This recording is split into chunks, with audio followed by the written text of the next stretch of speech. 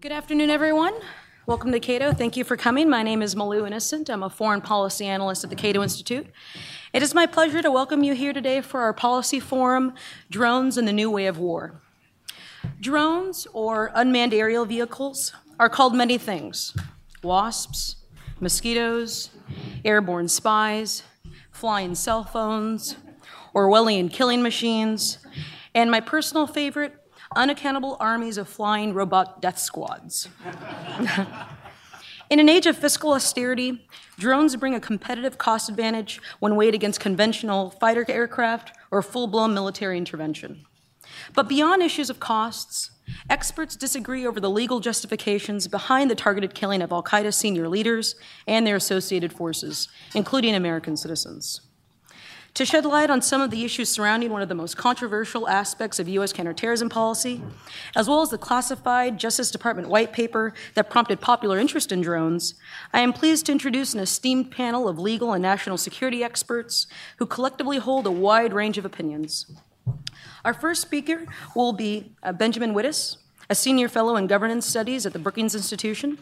He is a member of the Hoover Institution's Task Force on National Security and Law, and a co-founder and editor-in-chief of the Lawfare blog, which is devoted to sober and serious discussion of hard national security choices. In addition to editing and co-editing a number of books on technology and its implications for national security and public policy, as well as previously serving as a Washington Post editorial writer specializing in legal affairs, he has authored numerous books, including Detention and Denial, The Case for Candor After Guantanamo, Law and the Long War, The Future of Justice in the Age of Terror, Star, A Reassessment, and Confirmation Wars, Preserving Independent Courts in Angry Times. He also has a black belt in Taekwondo. Our second speaker will be Stephen I. Vladeck, a professor of law and the Associate Dean for Scholarship at American University Washington College of Law. His teaching and research focus on federal jurisdiction, constitutional law, national security law, international criminal law, and the role of the federal courts in the war on terrorism. He was part of the legal team that successfully challenged the Bush administration's use of military tribunals at Guantanamo Bay, Cuba, in Hamdan versus Rumsfeld. He is a co-editor of Aspen Publishers' leading national security and counterterrorism law casebooks. He is a member of the American Law Institute, a senior editor of the Journal of National Security, Law and Policy, and a senior contributor to the Lawfare blog, among a host of other positions, scholarships, awards, and clerkships. He is a graduate of Yale Law School. Our third speaker will be Rosa Brooks, a professor at the Georgetown University Law Center. Her teaching and research focus on international law, national security, and constitutional law, among other subjects. She writes a weekly column for Foreign Policy, serves as a Schwartz Senior Fellow at the New America Foundation, and previously served as counselor to Undersecretary of Defense for Policy, where for her efforts she received the Secretary of Defense Medal for Outstanding Public Service. She has served as a senior advisor at the State Department, a consultant for Human Rights Watch, a fellow at the Carr Center at Harvard's Kennedy School of Government, a board member of Amnesty International USA, and associate professor at the University of Virginia School of Law, among other positions. She is also a graduate of Yale Law School. Our final speaker will be Benjamin H. Friedman, a research fellow in Defense and Homeland Security Studies at the Cato Institute. His areas of expertise include counterterrorism, homeland security, and defense politics. He's the author of dozens of op-eds and journal articles and co-editor of 2 books, including Terrorizing Ourselves, Why U.S. Counterterrorism Policy is Failing and How to Fix It. He is a graduate of Dartmouth College and a PhD candidate in political science and an affiliate of the Security Studies program at the Massachusetts Institute of Technology. And with that, I turn the podium over to Benjamin Wittes.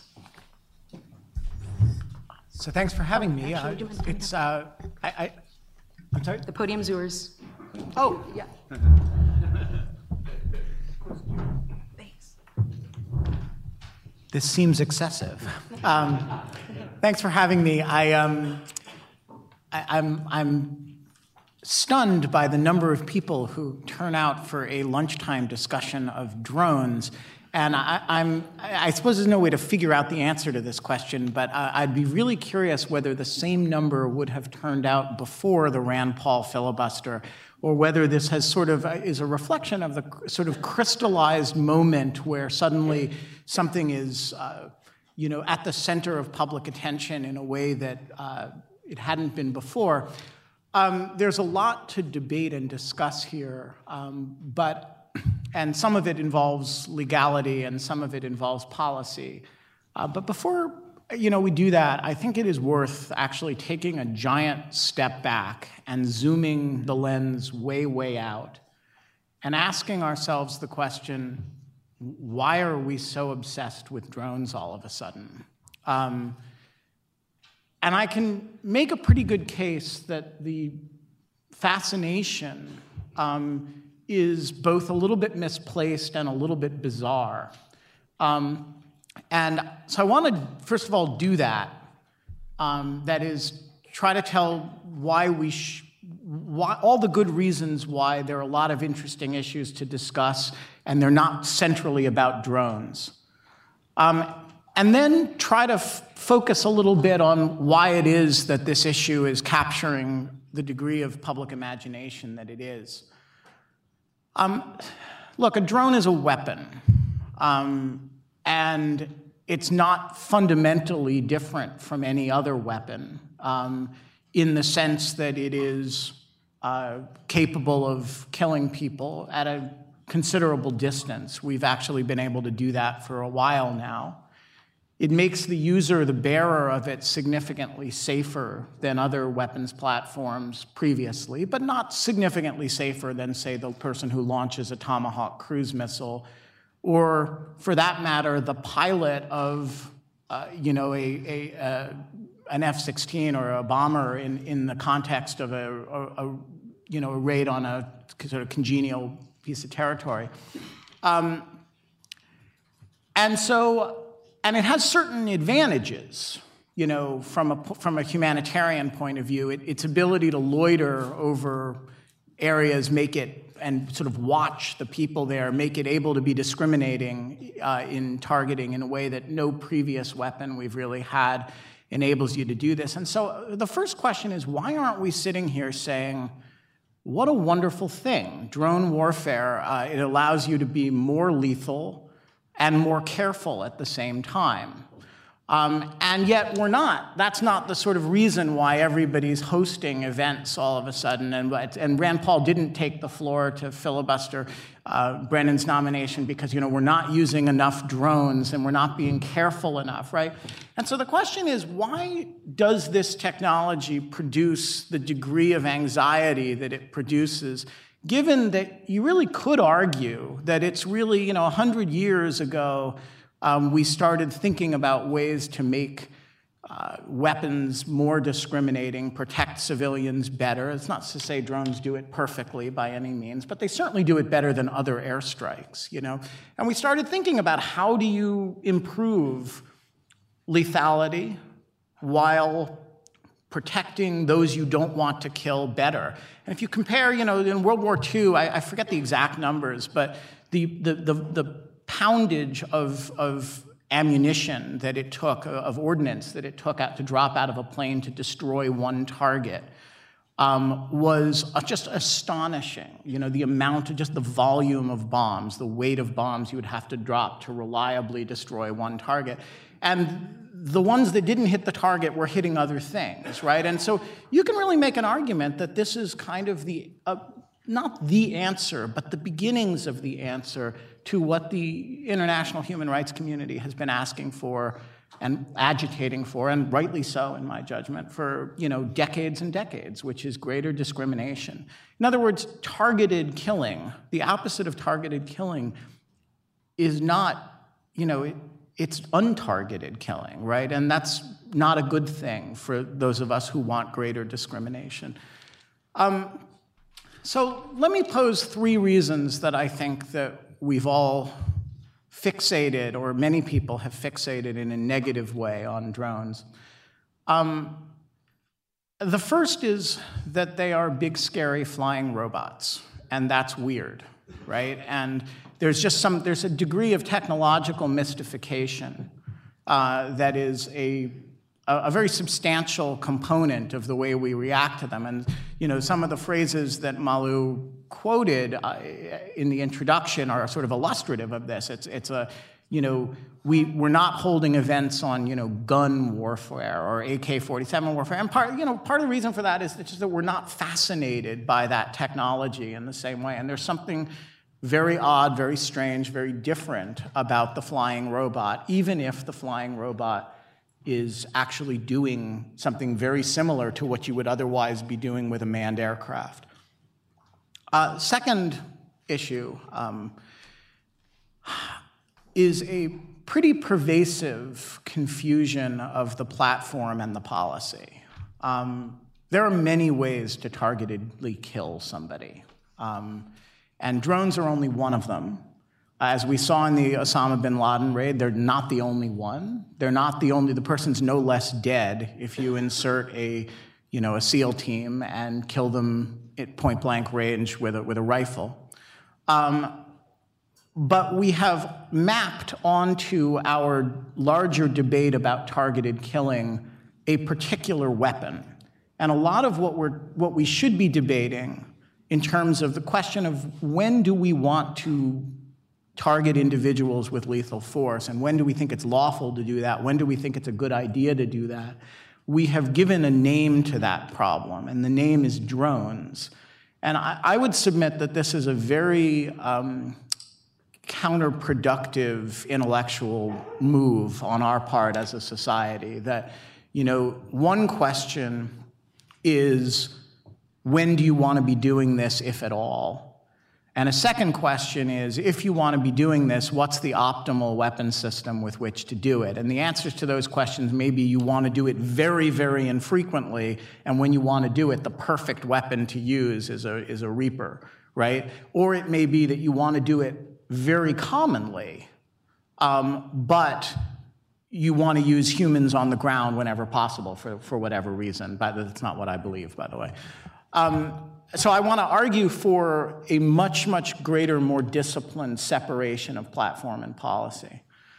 And then the third item, which I think is, and I'm going to stop after that and turn it over to Steve. I think the third item, which I think is a bit of a puzzle, actually, is that there's something inherent about having gotten what we want, which is to say much, much greater, much more effective discrimination that makes the weapon system feel like something other than a military weapon system. And let me spell that out a little bit. When you're bombing a city, nobody kind of doubts that there's a war going on. But when you get down to the level of I'm targeting him, but not everybody else at the table, and I'm going to hover a drone up there long enough to figure out when everybody leaves and get only the target. And we can do stuff that's not quite that, but it's remarkably close to that now. There's something that doesn't feel like war about that anymore, and people respond to it as a kind of extrajudicial killing. And people use words like assassination, and people use words like, extrajudicial killing, right? Which we would never use when you describe, for example, the downing of Admiral Yamamoto's plane in World War II. And so, I think one of the paradoxes here is that the closer you get to that holy grail of perfect targeting, where you can target only the enemy, the more it comes to look like something other than conventional military targeting at all. I don't know how you resolve that issue. I think that's actually one of the central challenges that we face, is to figure out what warfare means in an era of highly individuated targeting.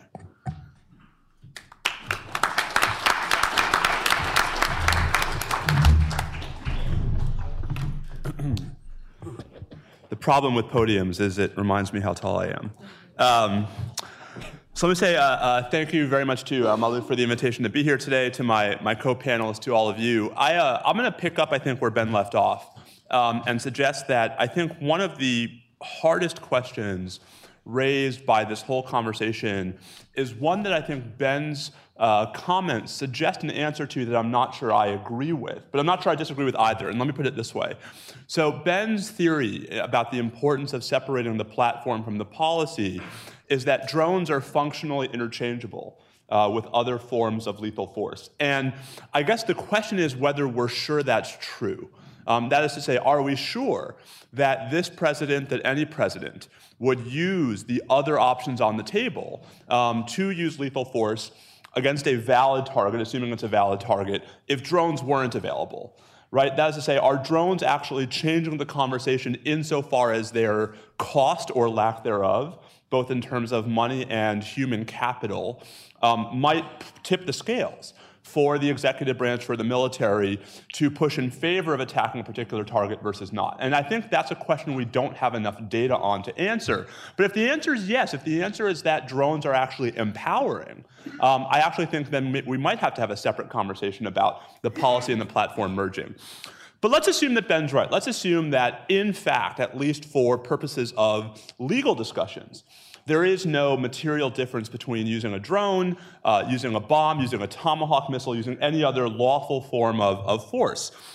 It seems to me part of why we are so interested in drones is because in many ways they're actually a microcosm of three distinct conversations that we want to have, but that we're not very good at having, that we don't really have the terminology or the capacity to have. And so we've adopted drones as the mechanism, as the method through which to have this discussion. So let me briefly tell you what I think those three conversations are, and let me lay out what I think some of the questions are as applied to drones. So the three conversations first is the question of exactly who and where we are at war. Or say, against whom and where are we at war? And so what I mean by that is, part of the things that drones bring to the surface is the extent to which we are using military force in parts of the world where I think many Americans would be surprised to learn that we're using military force, and that we might be using military force against at least some folks. Many Americans are surprised to learn we're using force against. And so I think part of what pushed Senator Paul to the floor of the Senate was the concern that indeed this force might even be, in theory, applicable at home. Right, that to the extent the government is claiming the power to use drones, it might also therefore think it could use drones on the home front. And I think we've seen again in the last week renewed blurring by certain members of Congress of the distinction between the military paradigm and treating at least domestic acts of terrorism as crimes. But I suspect that will come up again later. So the first piece is, where is the war? And in this regard, it's important to remember what Congress has and has not said on the subject. So in September of 2001, Congress enacted the Authorization for Use of Military Force, the AUMF in our shorthand. And the AUMF is primarily targeted at those who are responsible for 9/11. It delegates to the president the power to identify those persons or organizations he believes were responsible for 9/11, and it authorizes the use of military force against those persons and organizations. And for the better part of the past decade, there hasn't been a lot of debate, even at the margins, about just how far that goes. There's been widespread consensus that al-Qaeda is a group that falls within the scope of that authorization. There's been at least relatively stable consensus that for a time the Taliban was a group that fell within that definition. And even today, there's at least some view held widely by the government especially that al-Qaeda in the Arabian Peninsula, AQAP, is part of that definition. But drones are being used increasingly at the margins of the authority that Congress authorized in 2001. Drones are being used in Yemen. Drones are being used in Africa. Drones are being used in Pakistan. And so I think part of the interest in drones is the extent to which it illuminates just how unclear we are, what the geographic limits of the AUMF are, what the organizational limits of the AUMF are, what the citizenship limits of the AUMF are. I think that's part of why we've seen so much interest in this conversation. So that's the first point, right? Drones as a microcosm for the where is the war conversation. In that regard, I think you're going to start to see a lot in the papers about suggestions from the government and from some in Congress that the AUMF is becoming increasingly outdated, increasingly obsolete, as we have actually largely succeeded in destroying the core of al-Qaeda, as we are increasingly disengaging from using military force on the ground in Afghanistan. And so this is part of the next conversation in American national security policy. What happens after the AUMF? Who will we be at war with? Should Congress provide new authority?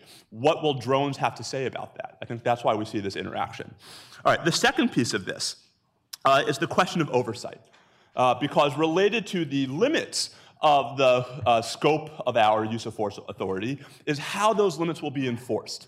I think it's safe to say Congress has not been particularly aggressive thus far in enforcing those limits, even where there have been concerns raised on the home front. A good example of this is the debate over the fiscal year 2012 National Defense Authorization Act, the NDAA, where a number of libertarians and liberals came together to raise serious concerns that the bill might authorize the detention of U.S. citizens or others arrested within the United States. And so the way Congress solved this problem was not to bar such detention, but merely to emphasize in Section 1021E of the NDAA that they weren't changing the status quo for those people. Never mind that no one can agree on what the status quo is. Right? That is the most Congress has said on the subject in 12 years. And so I think oversight on the Hill has not exactly been forthcoming. What about judicial oversight? So there's been a fair amount of case law in the Guantanamo habeas cases about the scope of the AUMF, about who may be detained under the AUMF, for how long, under what circumstances. But that's been unique to the context of habeas, of claims by individuals who are in U.S. custody and who, thanks to the Supreme Court's 2008 decision in the Boumediene case, are constitutionally entitled to raise those claims in the federal court. There has to date been no other litigation in other cases arising outside the United States trying to establish the outer bounds of the government's authority. Anwar al-Awlaki, his parents actually brought a suit before he was killed, seeking to get some clarification on when and where the government could use lethal force even against its own citizens. That suit was thrown out on political question grounds. There's now a Bivens suit pending, a suit for damages after he has been killed. If I were you, I would not hold my breath that the court in that case is going to reach the merits. Right? So oversight, at least in its current form, is not working. So how might we fix that?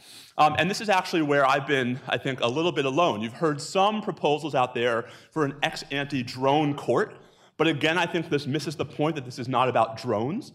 Right? I think the better way, if you really wanted to see vigorous oversight of our uses of force, would be to push Congress to actually create some kind of damages remedy for those who believe they have been wrongly targeted. Now you say, well, if they've been wrongly targeted, they're probably dead and cannot bring these claims. But we, of course, have the model of wrongful death actions in our tort law. It would be easy enough for Congress to borrow that, and it would allow for the development of a body of law that actually limited the government to the terms of the authorizations Congress has passed. It would allow for more evaluation, more evolution in answering these really hard questions. I still wouldn't hold my breath, but it's at least something to think about if you really want to pursue reform, if you really want to push for something to harmonize the government's actions with the law. At the very least, right, there should be more transparency. Because one of the hardest things about this conversation, and one of the biggest issues that we face, is that we actually aren't even sure what the government thinks the limits of its authority are. What I think the white paper highlighted for so many was that the government's rationales, at least the ones they're making public, are at once way too superficial and way too specific. So what I mean by that, right, is the white paper talks all about a U.S. citizen, when, of course, the overwhelming majority of targeted killing operations involve non-citizens. Right? The white paper talks about circumstances that could be so general that, to paraphrase a certain junior senator from Texas, they might even include someone sitting at a cafe somewhere in the United States. Right? That's the amount of detail we've gotten from the government. It's hard to have this conversation when so much remains shrouded in secrecy. So the second microcosm, the second piece of this, is how drones are about oversight. Last, and I'll make this part very brief, the third piece of the drone conversation is precedent. Right? So it's one thing to say, when we are the only country in the world that appears to have the technology to carry out these operations, we may not be so worried about the consequences. We may not be so worried about things coming home to roost. But increasingly, I think it is a very serious concern that we make sure we are not setting a precedent pursuant to which other countries who, if they don't already have this technology, will soon would claim similar, if not broader, powers. And I think that's not about drones specifically. It's about the use of force on the territory of a foreign sovereign. Right? And so that's why I think we see how there are these three very hard, very important, very serious conversations that intersect when it comes to drones, but that drones won't really resolve.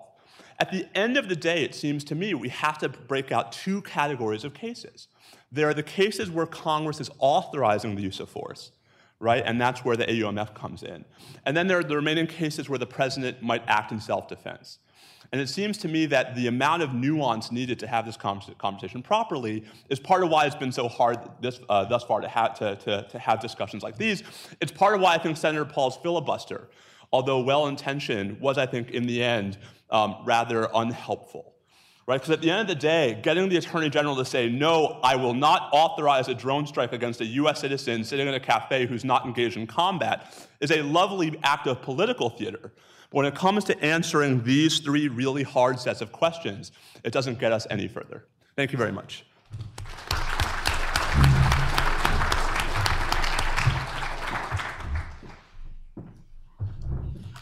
Thanks, Malou. Thanks, everybody. It's terrific to be here. I think that it falls to me to make the mandatory drone joke, which is that we're all in violent agreement and we're in danger of beginning to drone on.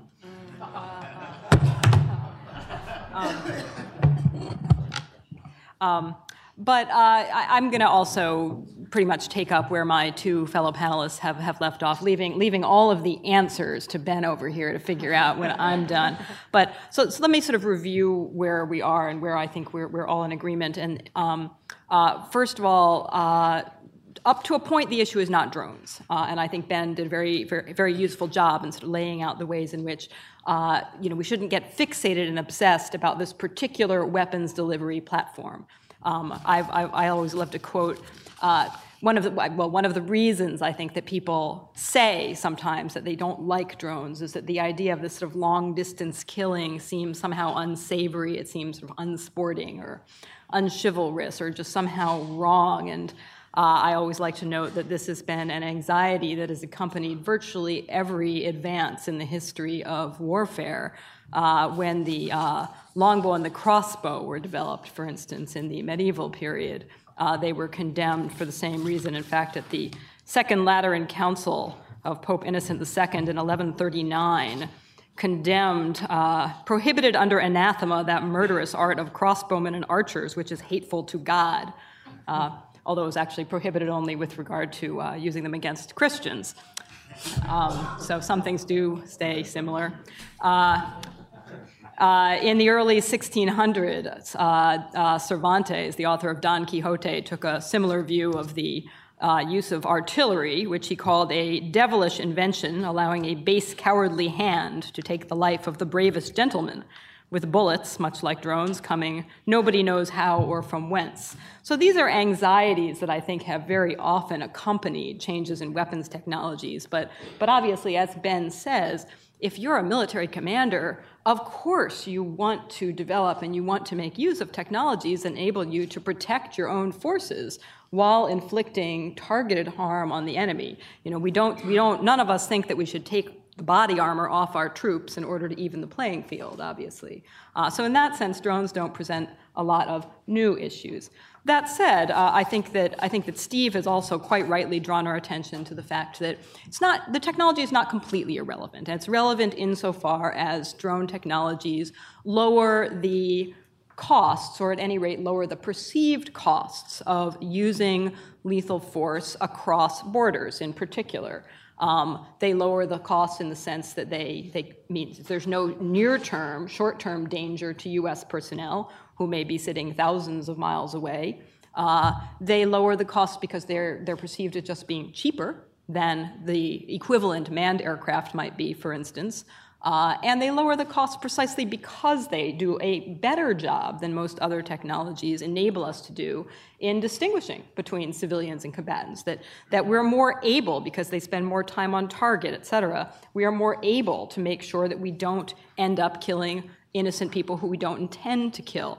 And that, too, I think lowers the perceived costs of using force, because if you're a decision maker, whether you're at the CIA or the Pentagon or the White House, you want to make sure if you're going to use military force in a foreign country, you don't want to bankrupt the nation, you don't want to kill a lot of Americans, and you don't want to kill a lot of innocent foreigners in another country either. And to the extent that this technology does, or at any rate is perceived to lower all those costs and risks, it then lowers the threshold for decisions to use force. If it's cheap and low risk, why not do it a little bit more?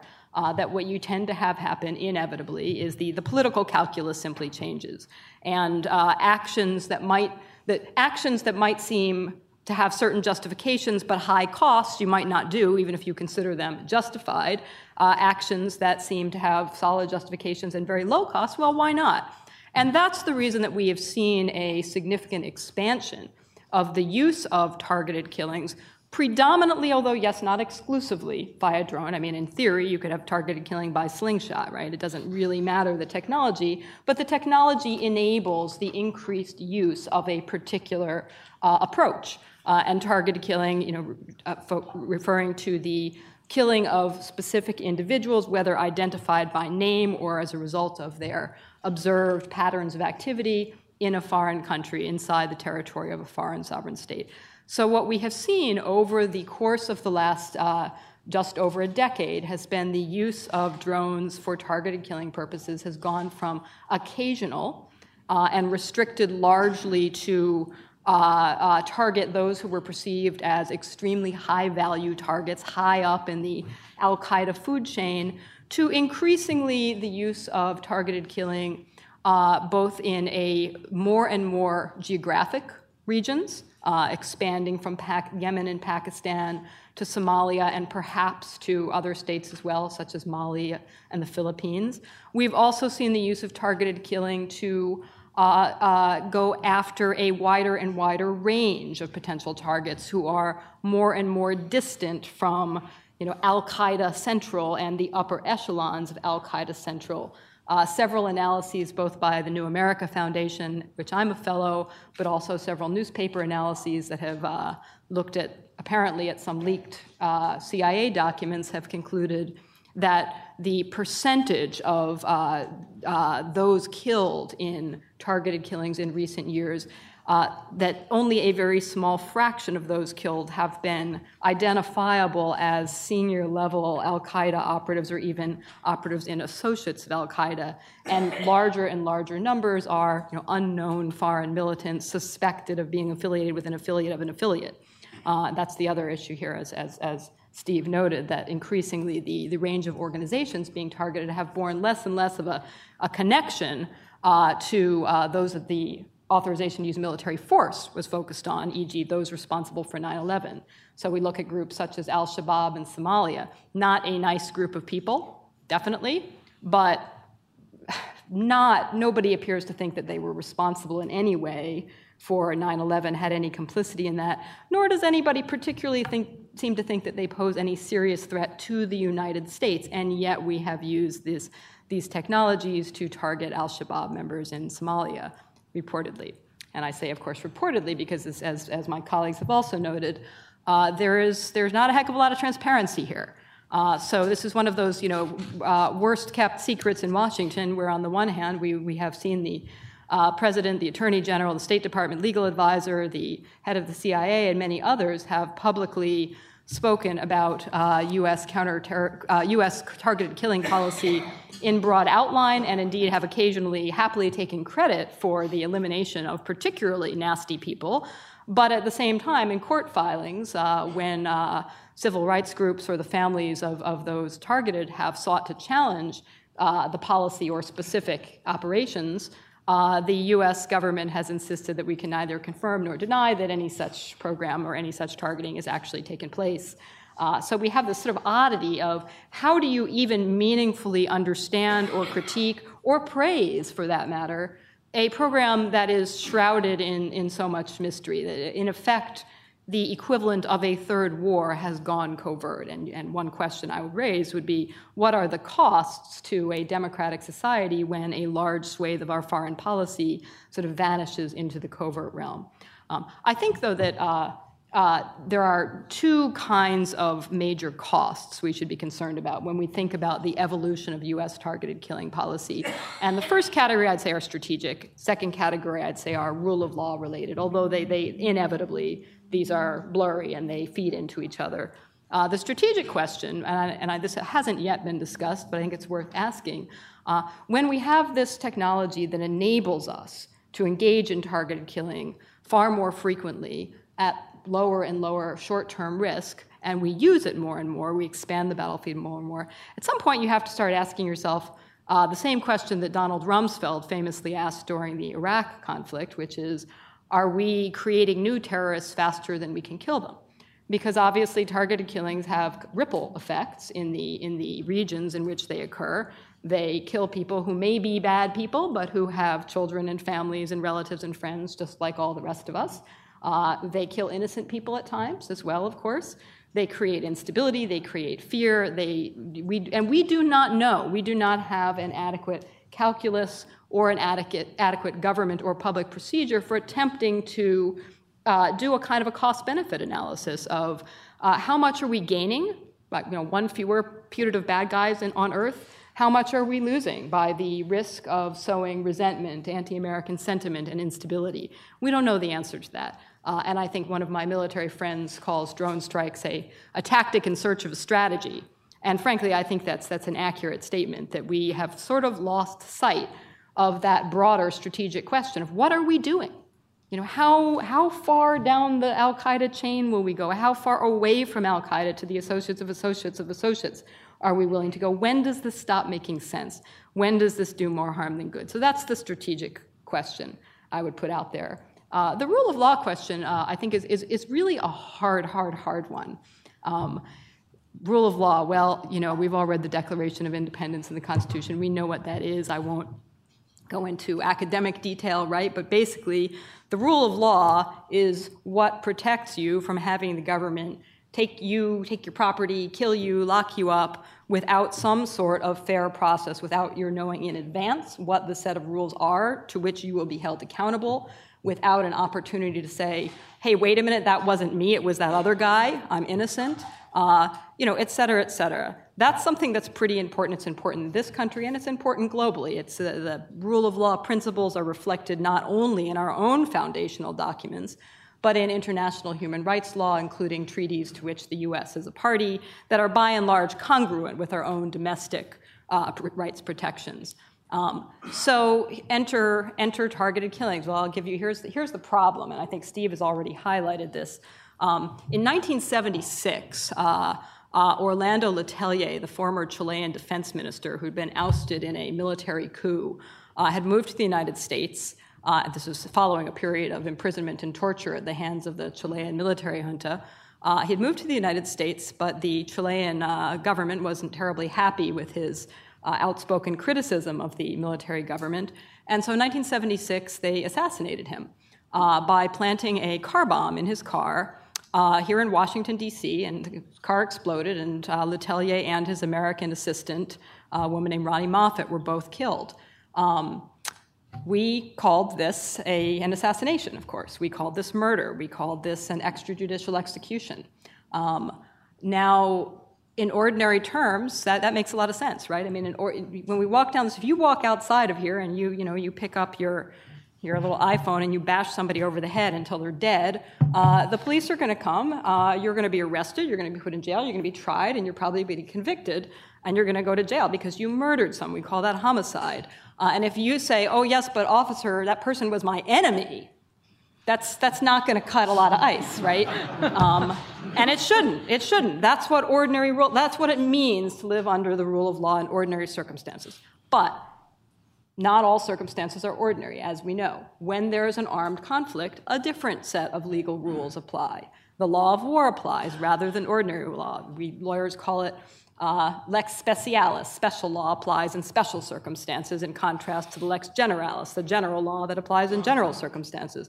So when there's a war, you're not only permitted, but in certain circumstances you're obligated, and indeed you may be shot for cowardice or refusal to obey orders if you don't go off and try to kill somebody else, right? So the law of war permits us to do things, to take away people's lives and liberty and so forth, without the kinds of protections that we ordinarily consider to be required. That's fine. That doesn't necessarily threaten any rule of law principle. As long as we know when the law of war applies, right? Because if we say, well, there's this special law for special and exceptional circumstances, and it applies in these special and exceptional circumstances, and we know what those are, be warned, you're on notice, that's where the war is, that's who's in the war, et cetera. Not a problem. Problem is that right now we don't know, and this I think is this is the deep issue and the most troubling and difficult part of this whole debate, is that in the context of a traditional battlefield, World War II, even something like Libya, there's not a lot of doubt as to whether or where there is a state of armed conflict. You can see it. There are big armies full of uniformed soldiers. The states are saying, yes, hello, we're having an armed conflict with each other. Here's when it started. Here's what's going on. Here's who's participating. So we know where the conflict is. We have a sort of spatial and geographical sense of where the conflict is. We know when it started. We know that it will end. We may not know when, but clearly it will end. We know who is a party to the conflict. We have a reasonable ability to tell the difference between who's a combatant and who is not a combatant, between who's a civilian who is not participating in hostilities and who's a civilian who is participating in hostilities. And so the law of armed conflict is going to apply there. We have this set of rules that create far fewer constraints on the state use of force than in ordinary peacetime, and that's okay. That doesn't fundamentally undermine the rule of law. But enter geographically diffuse transnational terrorism by non-state actors, and all of our ability to meaningfully distinguish between armed conflict, not armed conflict, and thus between when the ordinary legal regime with all those protections does and should apply, and the extraordinary special circumstances in which, poof, those protections go out the window and that's all right, apply. We can't do it anymore. It becomes extraordinarily hard. And I think that is the deep issue with regard to target killing. This is an issue I can go on and on and on. I'm not going to make that joke. This is an issue I can go on and on and on about, but I will try to keep it very, very short here because I know there's a lot of other things to say. But I think this is why it is so extraordinarily difficult to even talk about this, because we're often using different vocabularies. So the Orlando Letelier case. Imagine the Chilean government redescribing it today, and I think this was the concern that Steve was getting at when he talks about international precedent. When our government says to the world, we decide where there's an armed conflict. You may not think it's an armed conflict with al-Qaeda or with al-Shabaab, but we think it is. So we decide where the armed conflict is. Oh, and we decide who's a combatant. And if we want to switch from the law of armed conflict to a different legal regime, which often gets blurred together in the administration's reasoning, the international law of self-defense, we also decide what's a threat to the U.S., what's an imminent threat. We decide what degree and nature of force is necessary, is proportionate, and we do that unilaterally, and nobody can tell us different. When the U.S. says that to the rest of the world, it's pretty hard not to assume that that's going to come back to bite us, right? Because imagine the Orlando Letelier incident occurring today, right? What would the Chilean military government, were it still extant, be saying today? They would, of course, we've just told them what to say. They would be saying, well, you're right, United States, sorry about that sovereignty violation, but we concluded that you were, Orlando Letelier was a combatant. He was an enemy in an armed conflict that we have against the Chilean insurgency, which was indeed going on at the time. Even if he wasn't, he was simply a threat to Chile on self-defense principles. And in terms of your sovereignty, we regretfully concluded that you were unwilling or unable to take action against him while you were harboring him right there in Washington, D.C. And we told you we didn't want you to harbor him, and you said, well, sorry, we don't care. And so we, of course, took appropriate action consistent with the international law of armed conflict and consistent with the international law of self-defense. And we took the military action necessary to eliminate that threat. And this was therefore a lawful targeting. It was a lawful target. It was lawful. Sorry about the sovereignty thing, but unwilling and unable, don't harbor bad guys if you don't want us to use force inside your country. And it's really irrelevant, once again, whether it was a car bomb or a drone. Car bomb's going to be a little easier for most states. It's not going to be very easy to use drones against the United States. We have pretty good air defenses. But nevertheless, and we wouldn't be able to respond. What could we possibly say in response? Well, we disagree with you. We didn't think he was a threat. Well, they'd say, well, we reviewed some secret intelligence sources that we can't share with you. And we decided he was a threat. And what would we say? We don't have any mechanism for responding to that. So the Vladimir, remember the poor guy in London who was killed with radioactive sushi or whatever it is. We have just handed every despot in the world a little playbook for explaining why it's acceptable for them to kill dissidents in foreign countries, dissidents, reformers, et cetera. So at the end of the day, of course, if you say this to any of my many friends still in the administration, they say, well, we wouldn't do that kind of thing, and I believe them. I believe them. These are good people. I believe them when they say that they make these decisions with extraordinary care, gravity, et cetera, and that they hold themselves to the most exacting standards. But the problem is that as our forebears who framed the Declaration of Independence and the Constitution knew very well, if your life depends on the goodwill and good faith of government officials, you don't have a lot of security. That's not the rule of law. That's nothing even close to the rule of law. It's easier to raise this problem than it is to solve it, of course, because the instability of the legal framework is not the result of a conspiracy to take away our rights, right? It's a result of actual changes in the nature of technologies, changes in the nature of warfare, changes in the nature of threats. So I don't know quite what the answer is, but I do think that the answer has to be, among other things, to get away from this sort of speaking in parallel to each other, where one set of people is talking about the law of war and the other set of people is talking about ordinary law and criminal law, and they can't ever have a conversation because they're operating in completely different legal landscapes, completely different legal paradigms, each of which is internally coherent, but they are mutually consistent. Right? They're mutually inconsistent, excuse me.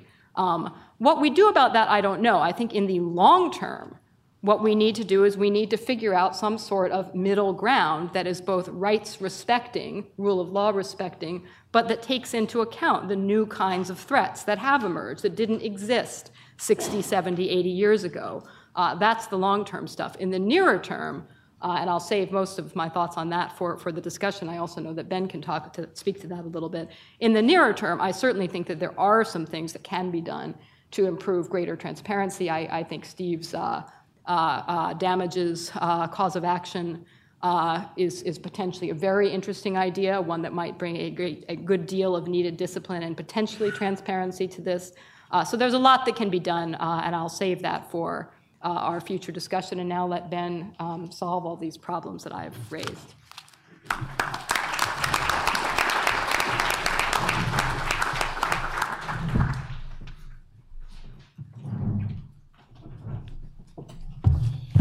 All right.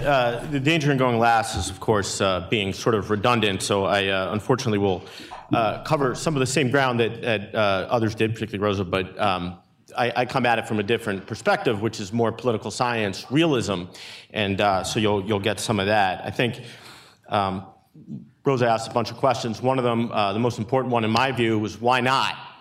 I think that's the issue with drones. We have wars that are justified largely on the basis of why not. The problem with drones isn't that they're a bad technology, it's that they're a good technology, they're a great technology. Drones, particularly married to precision-guided munitions, are a great technology, and they make war easy. They make it whimsical, and that erodes democracy.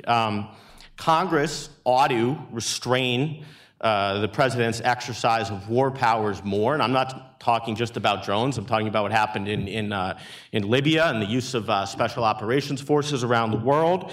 But the lack of restraint, the lack of domestic restraint, legal restraint in the United States is a consequence of good fortune. The fact that our power, safety, and technological prowess allow us to fight wars, especially from the air, at almost no cost to ourselves.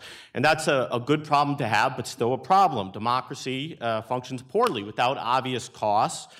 The absence of conflict in our politics prevents real debate and allows ill-conceived policies. So like I said, we have, I think, whimsical wars fought in pursuit of perfect safety. And if the standard is perfect safety and that's what we're seeking, we're going to be at war forever. So I don't think the broad drone warfare we have is going to ruin us. If it were unsustainable, it would stop. Unsustainable things stop, but I think it erodes liberty. I think it spreads antipathy, and it threatens to suck us more tragically into wars we could avoid. And there's no real solution for that, but we can improve matters by pushing for the war to end legally and factually, by resisting the threat inflation about terrorism that justifies a lot of this, and by encouraging Congress to more jealously guard its war powers, and by making war's costs more evident through institutional mechanisms that would encourage the formation of anti-war interests. So we heard about the authorization of military force from 2001, which was rather specific, and how it's been used, I think, along with the constitutionally based self-defense powers the president has, as a warrant, basically, to kill or detain jihadist terrorists and Islamic insurgents, and whoever are in their midst across South Asia, the Middle East, and North Africa. Now, in theory, the law, the AUMF, has been used even more broadly than that. The last two administrations have adopted almost limitless interpretation of what the law allows. Of course, it's hard to say how limitless. This administration refuses to share, as we heard, its reasoning on this with most of Congress, let alone with the public. In that memo, that summary Office of Legal Counsel memo that leaked in February, we learned a little bit more about the rules the administration uses to designate U.S. citizens for killing, such as the fact that, the imminent standard was defined down into nothingness because it was defined basically as a part of the definition of terrorist groups. Terrorists are, by definition, imminently seeking to kill us, so imminence, the president says they're a terrorist, that means the threat's imminent, so imminence is gone. But I think, the standards in that memo, this three-part test the White House says it has for if they can kill a U.S. citizen, I think it's actually, all the debate about that is a little bit misplaced. For one, the memo wasn't a minimum standard for what was allowed under U.S. or international law. It was sort of self-assurance that what the administration was already doing was okay legally. And besides that, the rules are not law, but a bureaucratic process. And the administration says courts shouldn't interfere, at least initially. Maybe they're changing their mind. They said, Congress, we don't need any new authority or changed authority.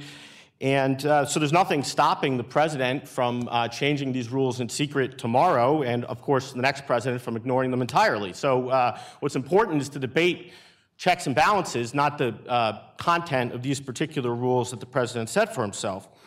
The real culprit of our broad and unrestricted war on terrorism, of which drones are just the most visible part, isn't the president and the lawyers that tell him he can do whatever he wants, but Congress. Congress that permits this.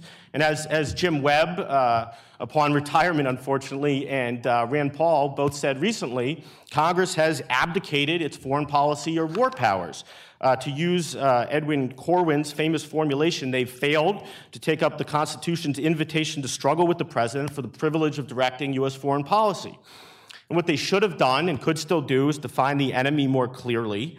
The president, in that memo, or his lawyers, follow the Bush administration in claiming the power to attack al-Qaeda and associated forces, but nobody knows what that means. I mean, al-Qaeda was never the sort of global hierarchical organization of popular lore that was dispatching operatives and expertise around the world. It was always kind of a group of guys, to use Mark Sageman's phrase, and that's particularly true, of course, after the war. So what al-Qaeda means in a legal sense is completely nebulous. People take up the term around the world, but it's not clear that they have any sort of operational link. Kid in a chat room might call himself that, and then does that mean we can kill him anywhere in the world? Associated forces, of course, is even a vaguer thing, especially in the hands of creative attorneys. So if we're going to continue this war, Congress ought to set some limits by group or region or both, and then enforce them using the powers it has to stop the administration from getting money or getting appointees and using the powers it has. Even better, with the war winding down in Afghanistan, Congress might simply put an end date on it, on the AUMF, and say, look, you can rely on existing authorities, which are fairly plentiful and, to me, overbroad for the covert action or the use of Joint Special Operations Command, which, of course, might be operating all our drone programs, we're told soon. That way, if the president wants to bomb people with drones or whatever in Mali or Yemen, he needs to come to Congress and get permission, which would hopefully spark debate. And if you don't want to go country by country, we could compromise. Maybe we could go continent by continent or something like that. Ideally, Congress would also clean up and restrict the convoluted law on the covert use of force, which I just mentioned, which is sort of this legal swamp where it's not clear what rules are governing Joint Special Operations Command vis-a-vis the CIA and how oversight works. Notice I'm not saying exactly where strikes should occur, be authorized. I don't know because I don't have enough information. I don't think any of us in the public do. For example, the administration asserts authority to attack Islamist insurgents in Somalia, as Rosa mentioned, al-Shabaab, I guess because it's supposed to be an associate force of al-Qaeda. But they've not attacked the United States. They did one bombing that we know of abroad, which was in Ethiopia, which has had troops in Somalia. And I read in the Washington Post in a column that the administration limits strikes in Somalia because they're worried, sensibly I think, that they might, by attacking insurgents, turn them into terrorists that attack the United States, sort of a self-fulfilling prophecy.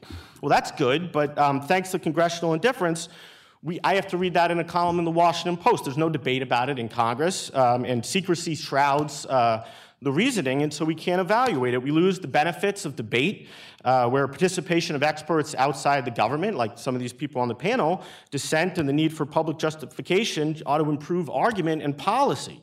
And that's why Congress has war powers. It's not this sort of constitutional formalism that says, we do this because the Constitution says it. It's because the Constitution embodies a theory about how to produce good public policy. If you have to justify yourself in public, you're probably more often than not going to have a better policy than you would if you're sitting alone in a room with 3 people that you hired making policy yourself.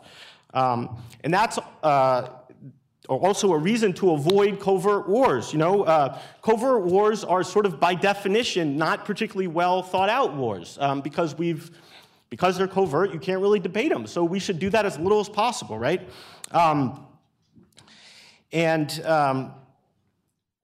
Checks and balances as lip service are sort of worse than nothing because they pretend otherwise. So if we say, look, as Ben Wittes and Jack Goldsmith and his 2 other co-authors have said, let's give the executive branch the discretion to say, here's a list of groups. Congress should give them the discretion to make a list of groups.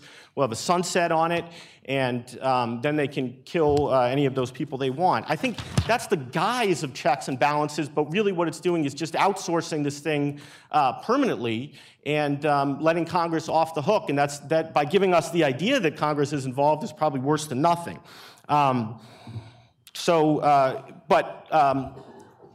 It's not enough to just lecture Congress, I think, and say, do your job. We need to talk about the sources of their abdication to intelligently discuss reversing it. So real quickly, let me say what those are. How am I doing for time? Okay. One is partisanship. Louis Fisher, who studies these things, who's an adjunct to Cato, long worked at the Congressional Research Service, tells us that partisan identity in Congress has risen and sort of usurped institutional identity, so that where senators or authorizers used to say, well, I'm a U.S. senator, or I'm on an authorization committee, and jealously guard those particular powers. Now they are more likely to say, well, I'm a Democrat or Republican, so my behavior vis-a-vis the president is going to depend on that.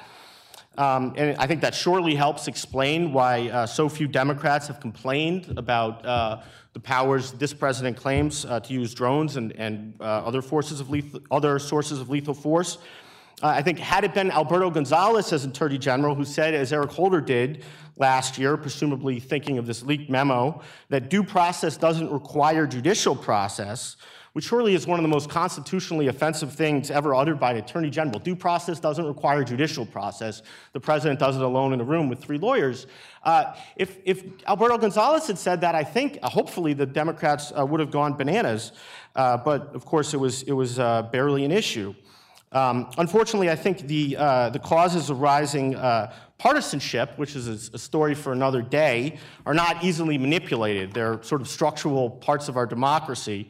But I think one limited solution is just to talk about it. You know, Jim Webb claims that some members of Congress don't even realize what all their powers are. So, you know, maybe the first thing is just to tell them, if that's true. I mean, you know, it's Jim Webb's essay in the National Interest. Anyway, partisanship doesn't entirely explain things. I think, you know, even today, of course, we don't see too many Republicans following Rand Paul and their eagerness to restrain war powers. I mean, Marco Rubio and Ted Cruz, you know, helped them out a little on the filibuster, but they're not particularly interested in limiting the wars, and just as Democrats were rather slow to restrain Bush. So partisanship's limited, which brings us to the next reason, I think, for this abdication, at least lately, which is fear of terrorism, or at least fear of the political consequences of not being tough on it. Polls show that people remain, in my opinion, far too concerned about terrorism. Large numbers continue to say that an attack is likely in the next couple months, and of course we have months and months and months where there aren't attacks, so it's objectively wrong to say we have all this evidence that it's not likely. Even though we just had an attack in Boston, it's been a long time, so any given set of months it's not likely. So people were too afraid.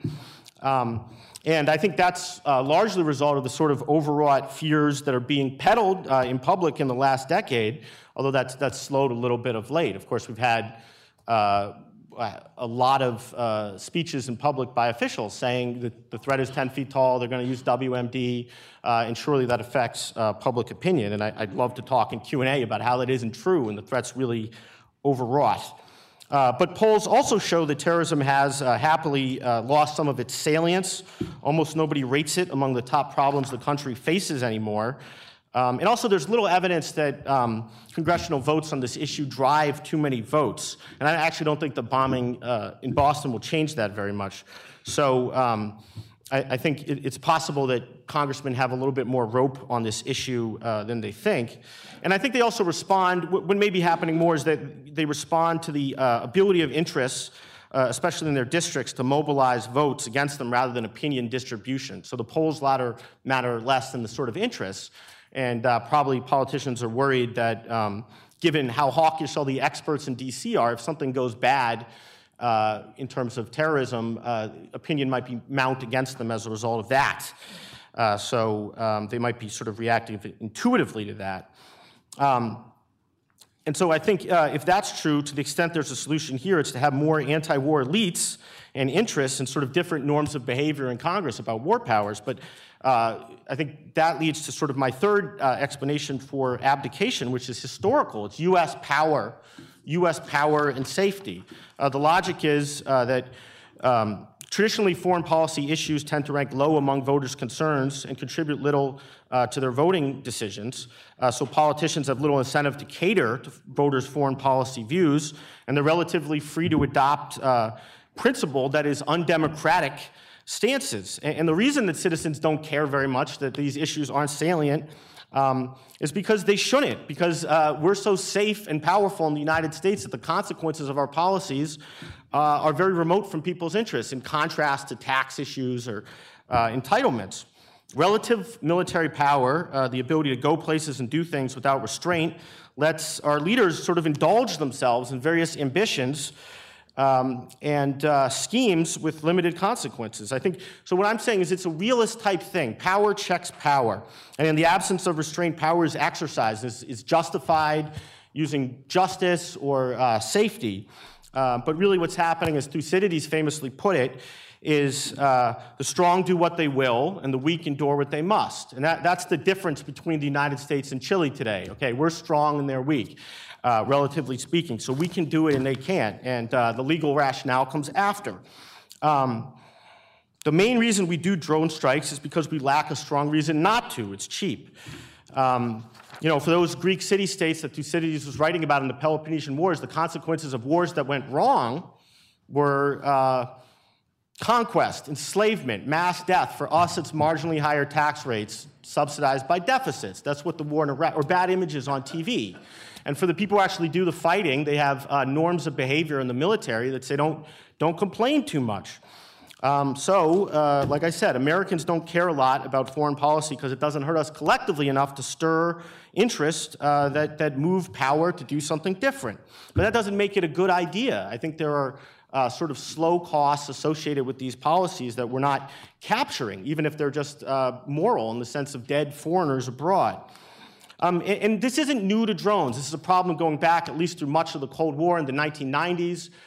This was a problem where we had several military engagements with high-altitude military bombing, which were sort of costless type wars with very limited legal justification in the United States. And so to be clear, it's not that drones are an alternative to invasion and occupation. It's that they're an alternative to peace, okay? Drones are getting us into wars that we wouldn't otherwise have, I think. That's my argument. So over and over again, people say, well, look, do you want to send in an army? The point is, no, I want to do nothing at all in most of these cases. So I think to finish up, I think it's not a big exaggeration to say that we're sort of in an era of iTunes wars, where we sort of have wars like we buy a song on iTunes, it costs $1, why not? And I think we really have to ask ourselves as Rosa said, what that does to our democracy, and whether or not we're actually capturing all the costs, or if some of the costs are off the book, and if so, what do we do about it? One thing I think we could do is pay for wars, whether or not it's through a tax or a offset. If we say, look, wars, the OCO funding can't come through deficit funding at all. It has to be paid for today through an offset or tax. It would make it a little harder to do these things whimsically. Of course, if the cost's so low with drone strikes, it wouldn't matter very much. And so I think aside from that, the only solutions are bad things, which unfortunately we're experiencing. Unhappy experience in war and deficits, which make war generally less popular. And I think what we need to do is harness that sentiment to create sort of an anti-war ideology and sort of institutionalize it. I think now, while the time is relatively good, is the idea it's the time to sort of lock in the idea that wars should be hard to start. Thanks.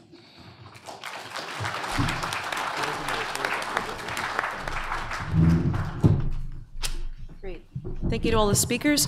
Before we turn to the audience, does anyone on the panel have anything to say or comment on or question any of the other panelists? Yes? I'd just like to push back briefly on 2 points.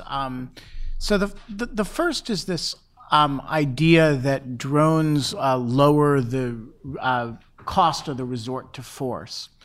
And I don't know that to be untrue, but I am suspicious of the claim. And I think if you look around the world at the areas in which the United States has used force in the form of drones, they are by and large not places where the alternative hypothesis would have been inaction. The major uses of drones numerically are in the tribal areas of Pakistan, which is where al-Qaeda retreated to after the invasion of Afghanistan. And in the face of the unwillingness or inability of the Pakistani government to do something about that problem, and the unwillingness of the United States to, or lack of eagerness to invade another country, we eventually went in a significant way with drones. Now, this is not a testable proposition, but I actually don't believe that the long-term situation of a large group of people with whom Congress had actually authorized the use of force in Pakistan plotting attacks on the United States was sustainable. And I think the probable alternative certainly was not law enforcement. It wasn't doing nothing. The probable alternative was a more significant air campaign, which would have been much more devastating. Now, that's not a provable proposition, but I don't think we should take as a given that this would have been something that successive governments over time would have simply tolerated. Ditto, the situation in Yemen was, again, this was something in which a group of people were projecting force against the United States. And I think there was with some degree of success, actually. And so I think there's, it is very important to examine significantly, not simply to assert the answer to the question of what the null hypothesis is. And I have my own hypotheses about what the null hypothesis should be, but which I'm not going to insist on. What I do insist on is that it's not simply a matter of assertion. Any other opinions? Yeah. I'll take that on a little bit. I guess I'd raise 2 points. One is that I think it's not about costs; it's about perceptions of cost, which can be mistaken. I think that perceptions of the low economic cost of drones are often mistaken. For instance, when you consider both the research and development costs and other kinds of costs that go into making them, and the increasing costs as they become more sophisticated and complex. So I think that there are some real issues about costs versus just perceptions of cost. But I do think, though, that the perceptions of reduced costs do affect behavior. And Ben, you're absolutely right that the inconvenient tendency of humans not to cluster into control groups so we can study them more effectively makes it, of course, hard for us to definitively conclude, what might have happened had this not been the case. But I think that there were, and there frankly continue to be, extremely powerful reasons for the U.S. not to use alternative means in Pakistan, first and foremost being the presence of nuclear weapons in Pakistan, which I think enable and make appealing targeted killings via UAVs and make extraordinarily costly other forms of action.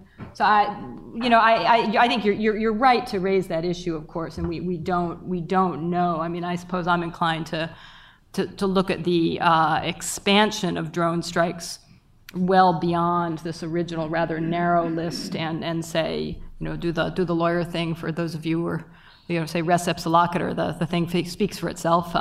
It's a little hard to come up with plausible alternative explanations across the board. So I think your caution is right, but not.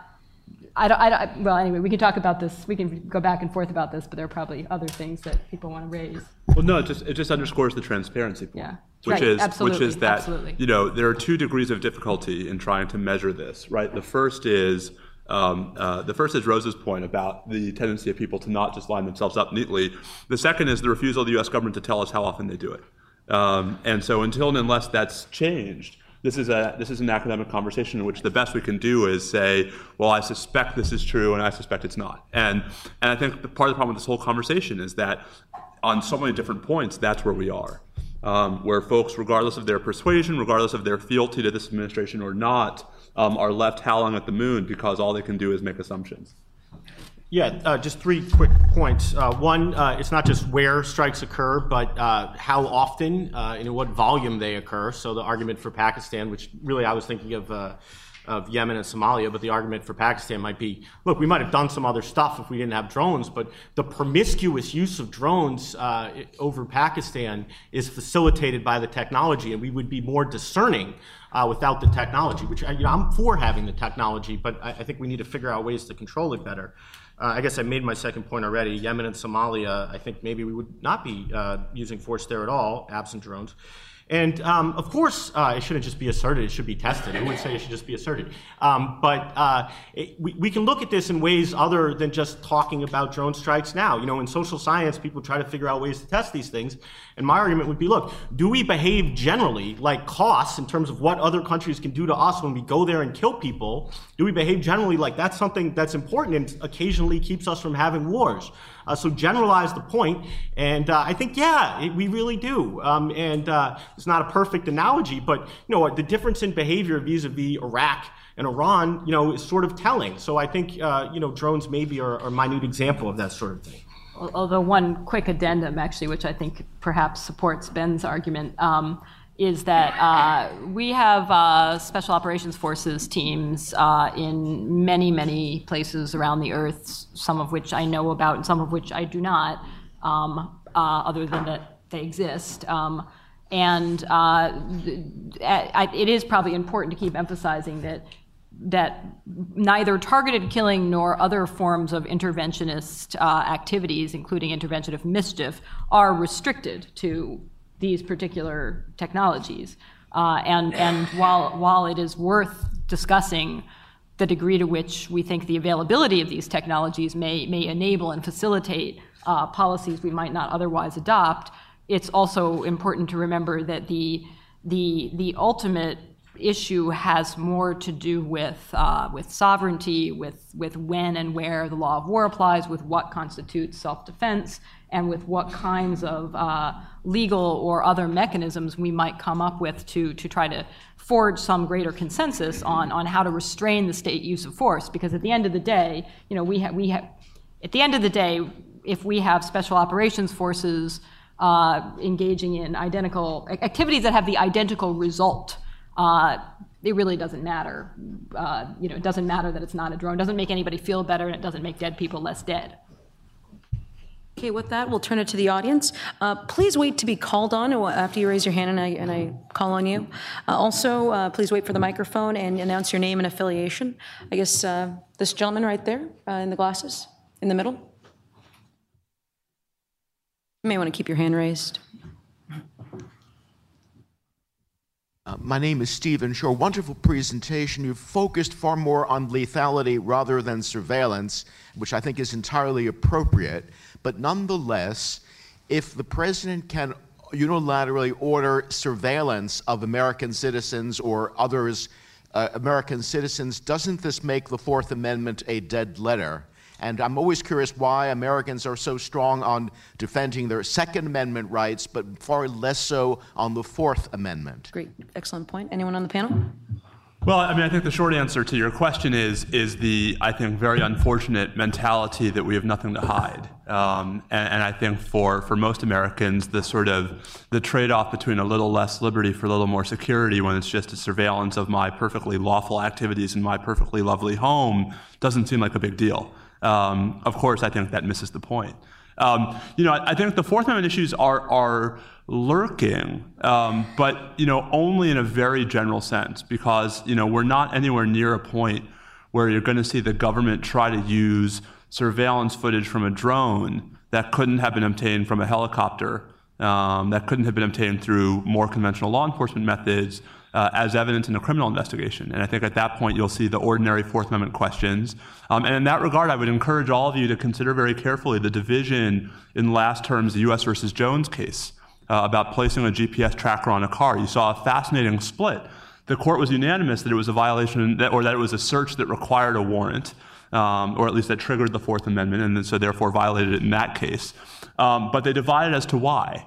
So for some of the justices, it was the physical invasion of literally installing the GPS tracker on the car. But for 4 of the justices, it was the extent to which it was an activity that only the government could engage in, to actually follow someone around via GPS for 20 some odd days. And if there's a 5th vote for that proposition, then I think we're going to see more pushback on the Fourth Amendment front, but also a complete reimagining of our Fourth Amendment jurisprudence, which at least for now proceeds on the, I think, very troubling fiction that anything a private citizen could do doesn't trigger the Fourth Amendment when done by the government. I would just add that, obviously I'm not a lawyer, but I think there's no reason to wait around for people concerned about this issue for constitutional rulings that tell them what their reasonable expectations of privacy ought to be, or what have you.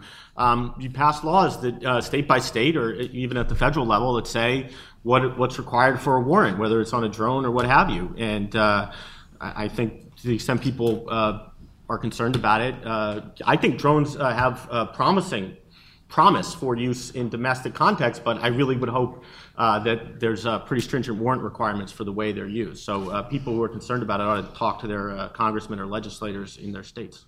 I'll just say the trend in that direction has been entirely in the opposite direction. I mean, it was the case 17 years ago that our principal privacy protections when it came to the government use of technology to get our data was statutory. And the only thing Congress has done since then is relax those protections. So I wouldn't hold out hope on that front, especially after last week. I have happy news, which is we don't need to worry about government surveillance because all of your fellow citizens are already photographing you with their cell phone cameras, as we see, in fact. But the other piece of happy news, maybe, is that it appears that Americans think that their Second Amendment rights are going to protect them against the invasions of their Fourth Amendment rights. The Reason magazine did a recent poll on attitudes towards drones, and I was actually quite astonished by this result, which may be somewhat dubious in terms of the precise questions asked. But 40% of Americans said that if a surveillance drone was hovering over their property, that they felt that they had the right to shoot it down. So apparently that's what those guns are for. Excellent. Yes, the gentleman right there in the orange tie.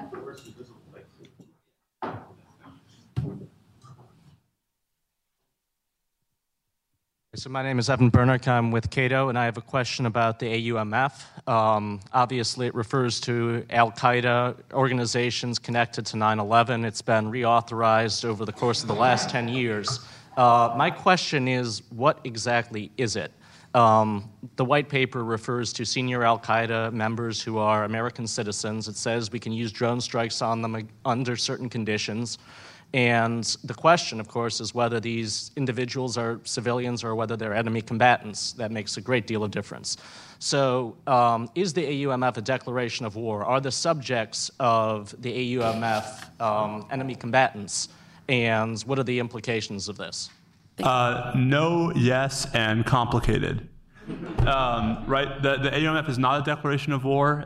It is what in the old days we referred to as an imperfect war. Right, it's an the Constitution gives Congress the power to declare war, but it's long been accepted that an incident of that power is the power to authorize lesser forms of military force. So, just to give you an example, there are dozens of statutes that are triggered by a declaration of war. None of them are triggered by the AUMF. Right, so it's limited by its terms. The Supreme Court held in the Hamdan case, which I'm a little biased about, that the AUMF did in fact trigger the international laws of war, intentionally so, insofar as it recognized the existence of an armed conflict. And so the consequence of that is that, yes, someone who is a member of al-Qaeda or those other organizations that are properly within the scope of the AUMF can in fact be treated, so long as they are engaged in acts of belligerency, as belligerents. The hard question, the one that the courts have thus far, I think, skirted, is what about someone who is a pacifist member of al-Qaeda, right? Someone who is I don't mean to make it a preposterous hypothetical, but someone who is a member of al-Qaeda who has never engaged in anything that looks like an act of belligerency. And the reality is that the statute seems to encompass that person, but I think he'd have a pretty good argument on the merits if he ever got there. Now, with regard to where the debate is today, with regard to citizens on the home front, I think I alluded in my remarks to the NDAA from 2012. And I think the frustrating reality is that the law is decidedly unclear about how far the AUMF goes within the United States. There have been exactly 2 people detained under the auspices of the AUMF since 9/11 who were arrested inside the United States, Jose Padilla, a citizen, and Ali Al-Mari, a non-citizen. And the government made both of those cases go away before they got to the Supreme Court. So I think it's actually an open question whether and to what extent a citizen in the U.S. could be subjected to the use of force under the AUMF. But just to sort of tie things together, absent some clear connection to al-Qaeda, even an attack like the one we saw last week wouldn't count. A couple additional points. One is that it's not all or nothing. Either somebody's an enemy combatant or we can't do anything about them. Right. And from an international law perspective, it's not obvious that the conclusion should be that al-Qaeda members directly are enemy combatants as opposed to civilians who may nevertheless be targetable by the United States and detainable as well, of course, by virtue of their direct participation in hostilities. It's worth pointing out, because this has some applicability to other questions about judicial review of targeted killing, for instance, that the Israeli Supreme Court, in a country that has a similar legal tradition to ours, as well as facing terrorism challenges that are indeed far more severe and day-to-day than ours, the Israeli Supreme Court ruled on targeted killing issues in 2006, and first of all, rejected the notion that this is not an appropriate matter for judicial review. They said, look, the applicability of the law to the facts, that's what judges do, and this is no different from any other situation. But they also, in that context, they said, yes, Israel is in an armed conflict with Palestinian terrorist organizations, but they found that individual members of those terrorist organizations had the status of civilians under the Fourth Geneva Convention, which doesn't mean you can't kill them.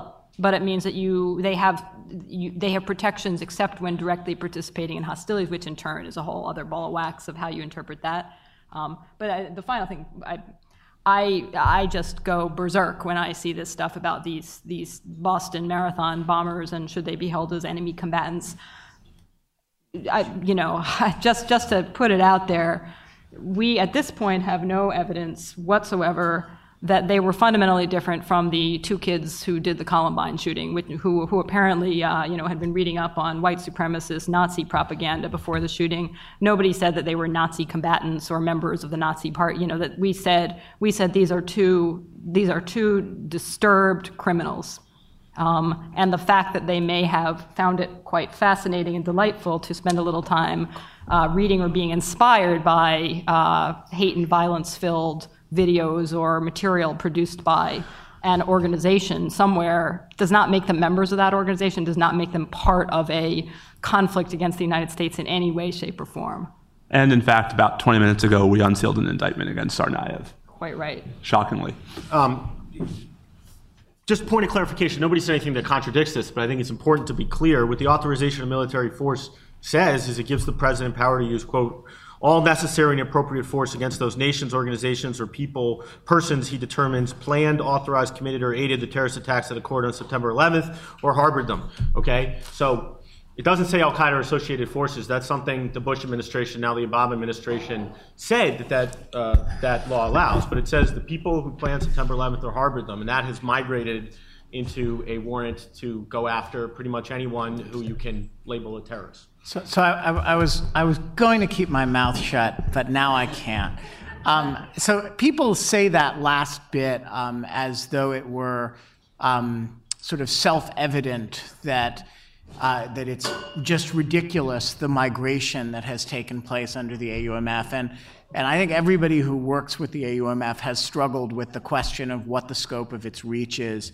But there is this principle in warfare that if you're at war with Party X and Party Y joins the war on the side of Party X and becomes a co-belligerent force with Party X, you're allowed to target Party Y.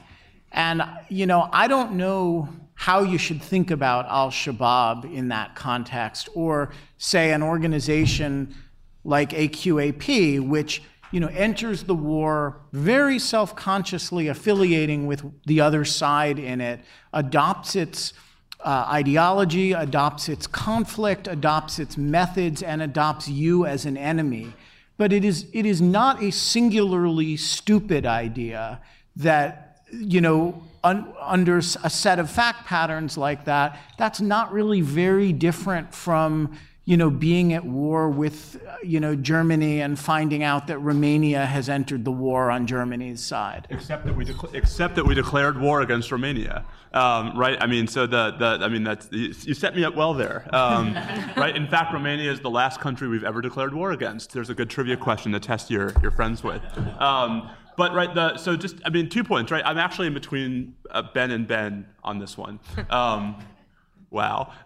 Right, and so the first is, it's not just something that the Bush administration made up. It has now been codified, right? So in Section 1021B of the NDAA, Congress in 2012 actually did incorporate this idea of associated forces, largely for the reasons Ben has described. And only for purposes of detention. Yeah. And only for purposes of detention. But the larger point, though, is it behooves us to try to figure out exactly who, or I should say which groups, this or any future administration believes to be an associated force. Whether or not their determination is reviewable, which I think is a separate question, it should at the very least be public, which goes back to our larger thing about transparency. Yeah, I didn't say it was ridiculous or stupid. In fact, I said it was predictable that the president would grab powers because that's how the Constitution expects president to behave. I said the problem is that Congress hasn't restricted him. So I don't think it's ridiculous. I think it's predictable, and I blame Congress for not doing something about it and writing stricter laws about who it can be applied to. I think there's both a legal question and a strategic question, and absolutely, that's absolutely right. Of course, if another organization says, Al-Qaeda, we stand with you in every way, and we're going to work with you actively to plan and engage in attacks against the United States and support you in your endeavors, absolutely. I think that there's no legal doubt that they become targetable as a co-belligerent. I think that there is sort of legal and factual doubt as to whether certain organizations such as Al-Shabaab could reasonably be viewed as having co-belligerent status. And then there's, of course, just the strategic question of, are we inspiring people to affiliate with Al-Qaeda? Have we created a franchise? Are our actions, in fact, extending that franchise? That's a whole different question, of course. Okay, well, one of our final questions, we'll go to the gentleman in the middle, John.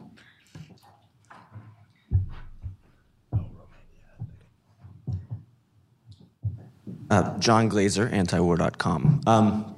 One other problem with what Mr. Wittes just said is that we've apparently been targeting basically domestic rabble-rousers that Pakistani government and the Yemeni government don't like. And it's hard to find with those individuals just where they have a direct connection to the militant groups we've explicitly stated we're fighting against. And so this speaks to the point that Mr. Friedman made explicitly, which is that the Obama administration has redefined imminence as a stipulation for the use of force in order to say whoever we want to target is an imminent threat. That's basically throws it out the window. And so it appears that the Obama administration has broken the law.